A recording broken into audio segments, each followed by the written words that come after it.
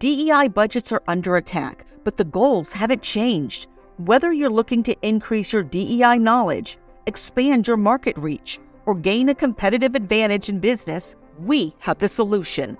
TDM Library is your single source for expert-curated DEI resources, strategies, and solutions, all designed to help you transform your workplace culture and be a more effective contributor.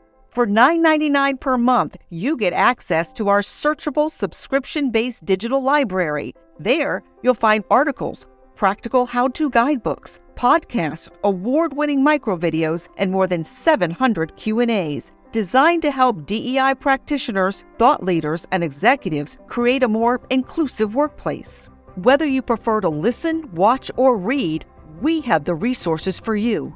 TDM Library goes beyond the basics to dive deep into topics such as inclusive language, the business case for DEI, talent acquisition, and C-suite engagement. For less than the price of a sandwich, you get access to our library of more than 1,000 pieces of original, expert-curated DEI content. Join today and get your first 30 days free. Get your library card now at tdmlibrary.thediversitymovement.com.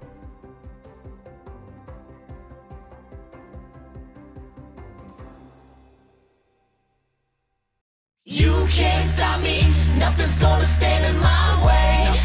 Nothing. I'm gonna fly higher. You're listening to the High Octane Leadership Podcast with Donald Thompson. The world is shifting around you. None of us were trained for this changing environment. You need high-octane leadership in an empathetic world before your business is swallowed alive.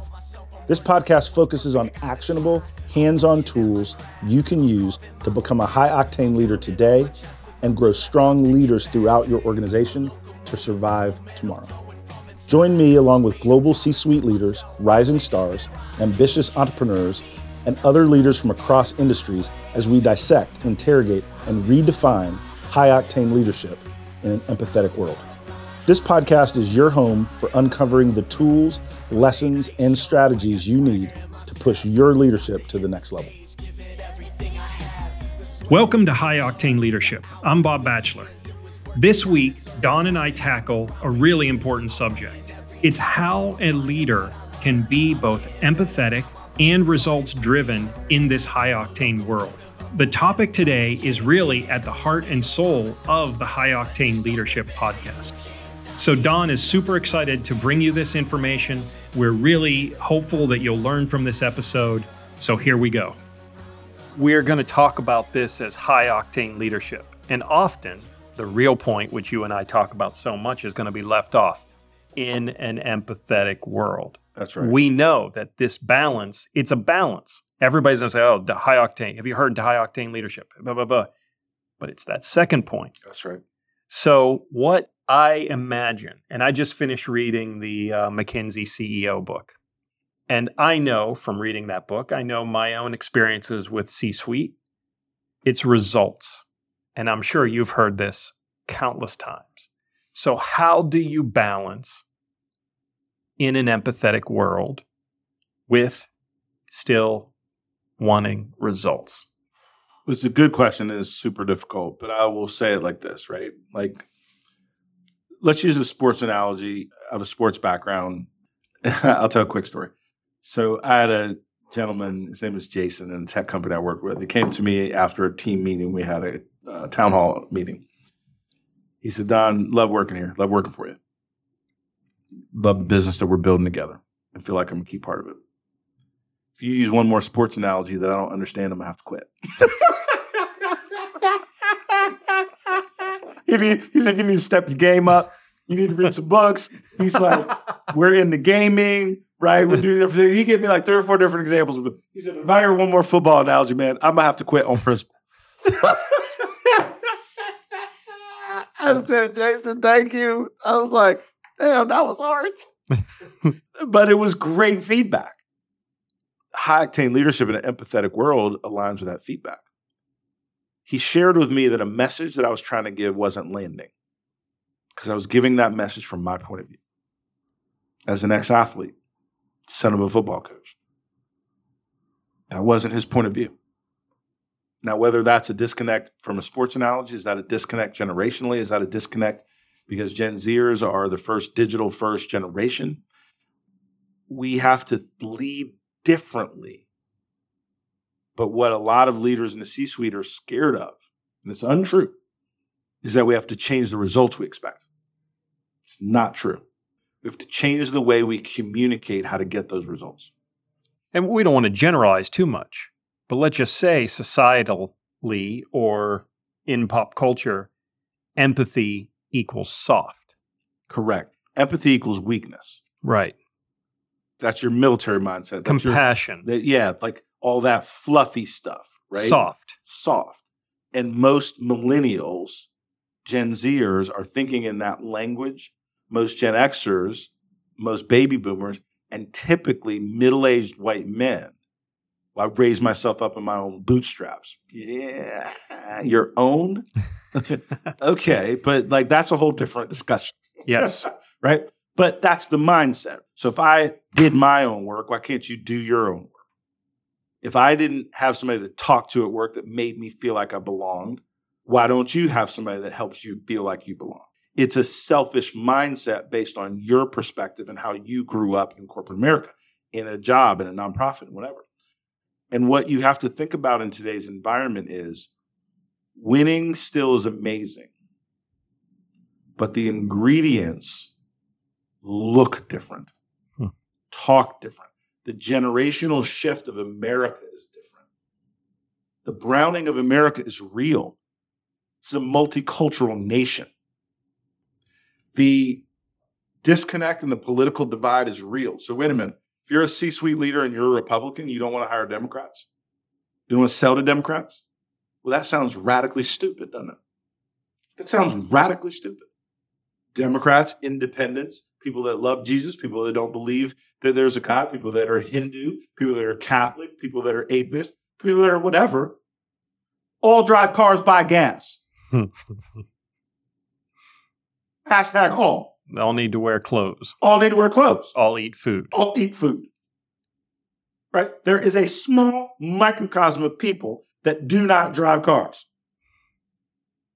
There's outliers to everything. But in general, we all want a nice place to live. We want to educate our kids. We want clothes on our back. We want to listen to music we like. We like certain things that are the same. So therefore, as a business leader, to now achieve these goals, you have to think about them differently. That doesn't mean lower the standard. When I'm talking about diversity, equity, and inclusion, a lot of people are like, well, I don't want quotas. Who said equity equaled quotas? You did. Fox News did. I didn't say that. I said, if you have somebody that's in a wheelchair and they work at your company, you might need to have a ramp. It's legally required that you do it. And it's also just makes good sense because if that person can wheel themselves up that ramp, but they're great with computers, hands, mind, you probably want them decoding, coding, building your software.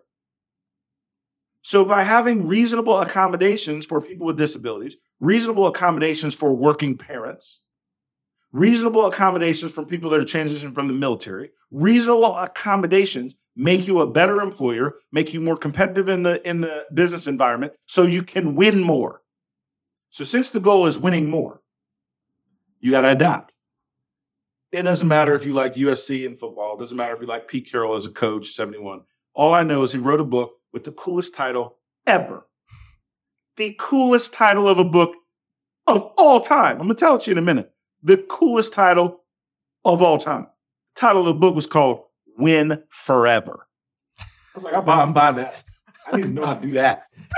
I need to know that. Win Forever. That was the title of the book. My time at USC. Win forever. So in order to be an executive that wins forever, you have to be adaptable to new trends. The way the world works now is different than the way it worked when you grew up in corporate America, in business as a leader, and it will be different tomorrow. So then the superpower is adaptability, and then what things need to remain the same. So when we think about generations, when we think about high-octane leadership with an empathetic lens, we think about this. And I'll use a sports context. There's a difference in sports between being hurt and injured. You can play hurt, but you shouldn't play injured. You can pay through pain, but if you have an injury that will cause you to miss even longer term, that can shorten your career, you should stop and get well. But you can play through hurt, pain, but you shouldn't play through injury. Subtle, but different. There was a time in sports where no one cared if you had a concussion. Through research, through understanding, through knowing the long-term detriments, there's now concussion protocol in all sports. That's empathy. That's being thoughtful for the long-term health of people that are doing a dangerous thing for our entertainment. That doesn't change the work required to get to a Super Bowl or a WNBA championship or NBA championship or tennis or soccer or whatever. But it says, wait a minute. It's not worth it to dehumanize these individuals. These are not robots. So we have to alter the rules some for the health and safety and well-being of those that are competing for our entertainment and for making money for the enterprise or whatever. And now that all the rules are the same, winning still matters. But that's empathy. Well, now let's take it back to work. If somebody's going through a divorce, it's one of the most traumatic things that somebody can go through. A death of a parent, death of a spouse, a death of a child. But a divorce is, that is a devastating thing. Unfortunately, that is some devastating shit.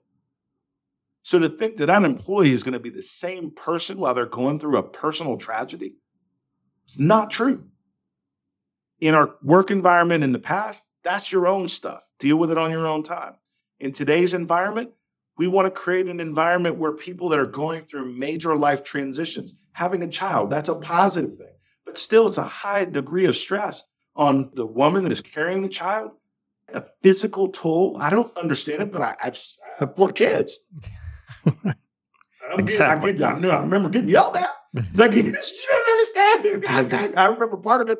And then but still sleepless nights. The sleepless nights for both parents, the feeding, stress, the financial impact. Mm-hmm. So being more empathetic to have parental leave, that's empathy. Doesn't mean you have to make less money in your business. It just means you have to be thoughtful that people have some things that are traumatic events in the negative. There are life-changing events that are traumatic, even though they're positive, and give people space to work on those things in conjunction with work, which is why I talk about work-life integration. You cannot balance it.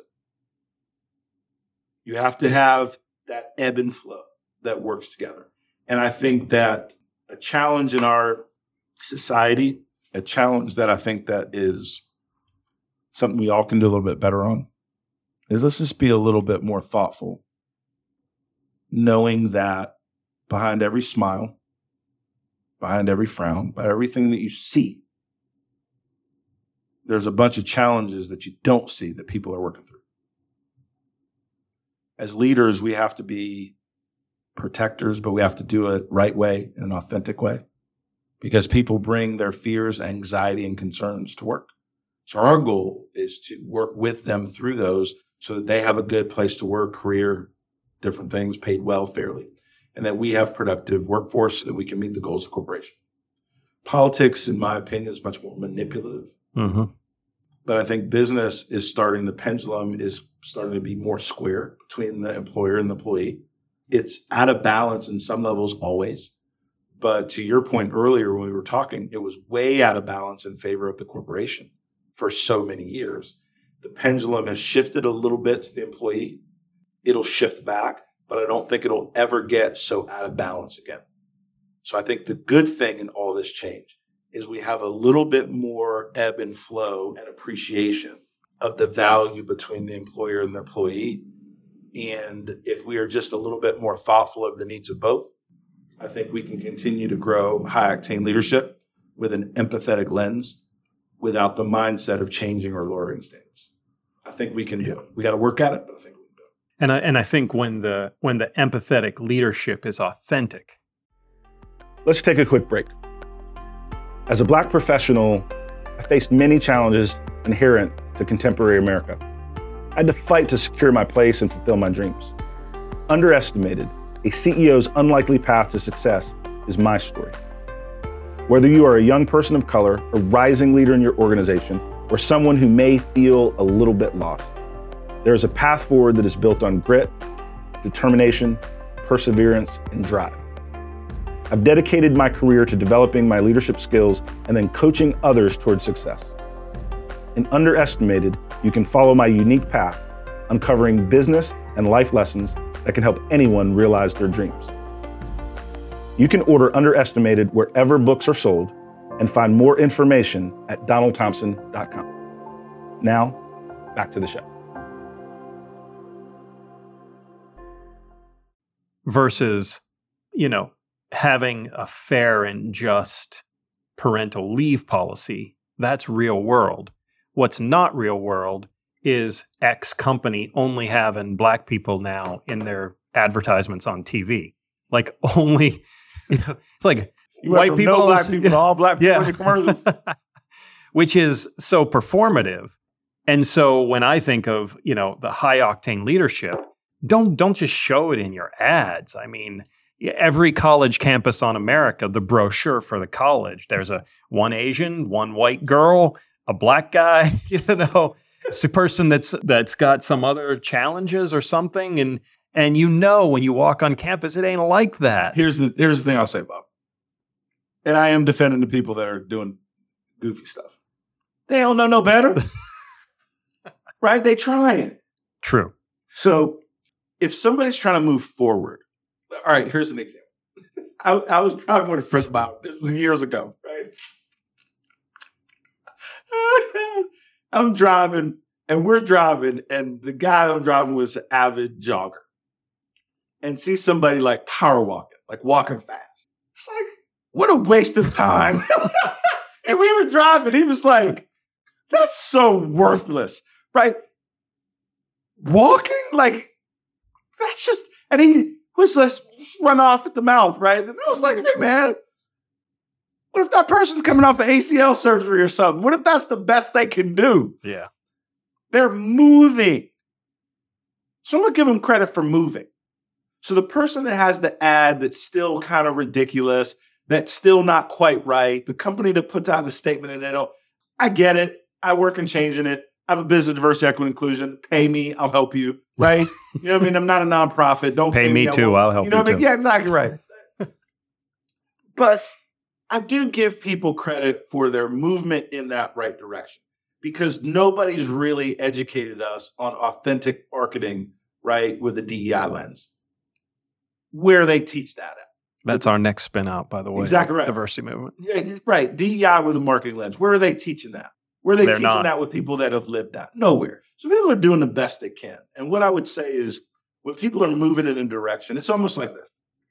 If I say something that is not inclusive language, so if simple one is instead of you guys, inclusive language, you say everyone. If someone has pronouns, my pronouns are he, him, and somebody's pronouns are they, them, but they present right as she, her. They look like what historically would be a woman. They look like a woman. And I say she. And that person goes, my pronouns are they, them. I don't know what your problem is. You're not understanding inclusive language. Oh, time out. That's a lot of aggression when I'm trying to learn something new. That's like if your kids are riding a bike and they fall down and you're like, man, I'm throwing the bike away. Throwing the bike away. And the kid's like, what do you mean? I just fell one time. I'm like, yeah, you're not good at this. So no bike riding for you ever. Right? You just take the bike and throw it in the trash. It's an overreaction, right? To someone that's trying to do better. When the reality is we're all going to fall down when we're riding a bike. We're all going to look a little bit goofy while we're trying to get our balance. But again, Bob, what I would say is I like for people that are trying to do something different and better. And as long as they're not at the same place as they were this year, next year, and they keep growing, I'm cheering for people that are doing it wrong and look like they're riding a bike for the first time. And that's what a lot of people are doing with DEI is they look like they're riding a bike for the first time. I'm not going to be the one that's yelling at them. you should have learned how to ride this bike 10 years ago. Or Yep. somebody's learning how to swim or something like that. Yep. Or a new dance step. Think about how ridiculous you look. I'll use me as an example, right? Learning a new dance step for the first time. It looks ridiculous. You don't do it in public. Right. You know what I mean? The first time with a new dance move, not for public consumption. But I try to give a little bit of grace, a little bit of space, a little bit of compassion for people that don't know where to step, but they're trying. People that are just doing it just for the money, just for the checkbox, that's super obvious. That's another discussion. But people that are trying to work at it, that just don't know the dance steps.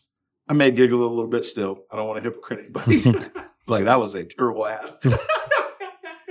They need to get their money back. Exactly. Any other questions? Nope, that's it. Yo, man, this was super fun. The thing I'll say about Bob Batchelor, just as a partner, a colleague, a friend, is we've known each other a year and a half, but I felt like we've known each other for 20 years. And that's the highest compliment that I would give. Like, that I feel like we've known each other for a lot of years. And I think a part of that is, even though we look different, we have some experiences that are similar enough. Yep. Right? They're similar enough that we respect each other's journey. Yeah. And when you read Underestimated, you won't know those things, but I can point them out. So just drop me an email and I'll tell you.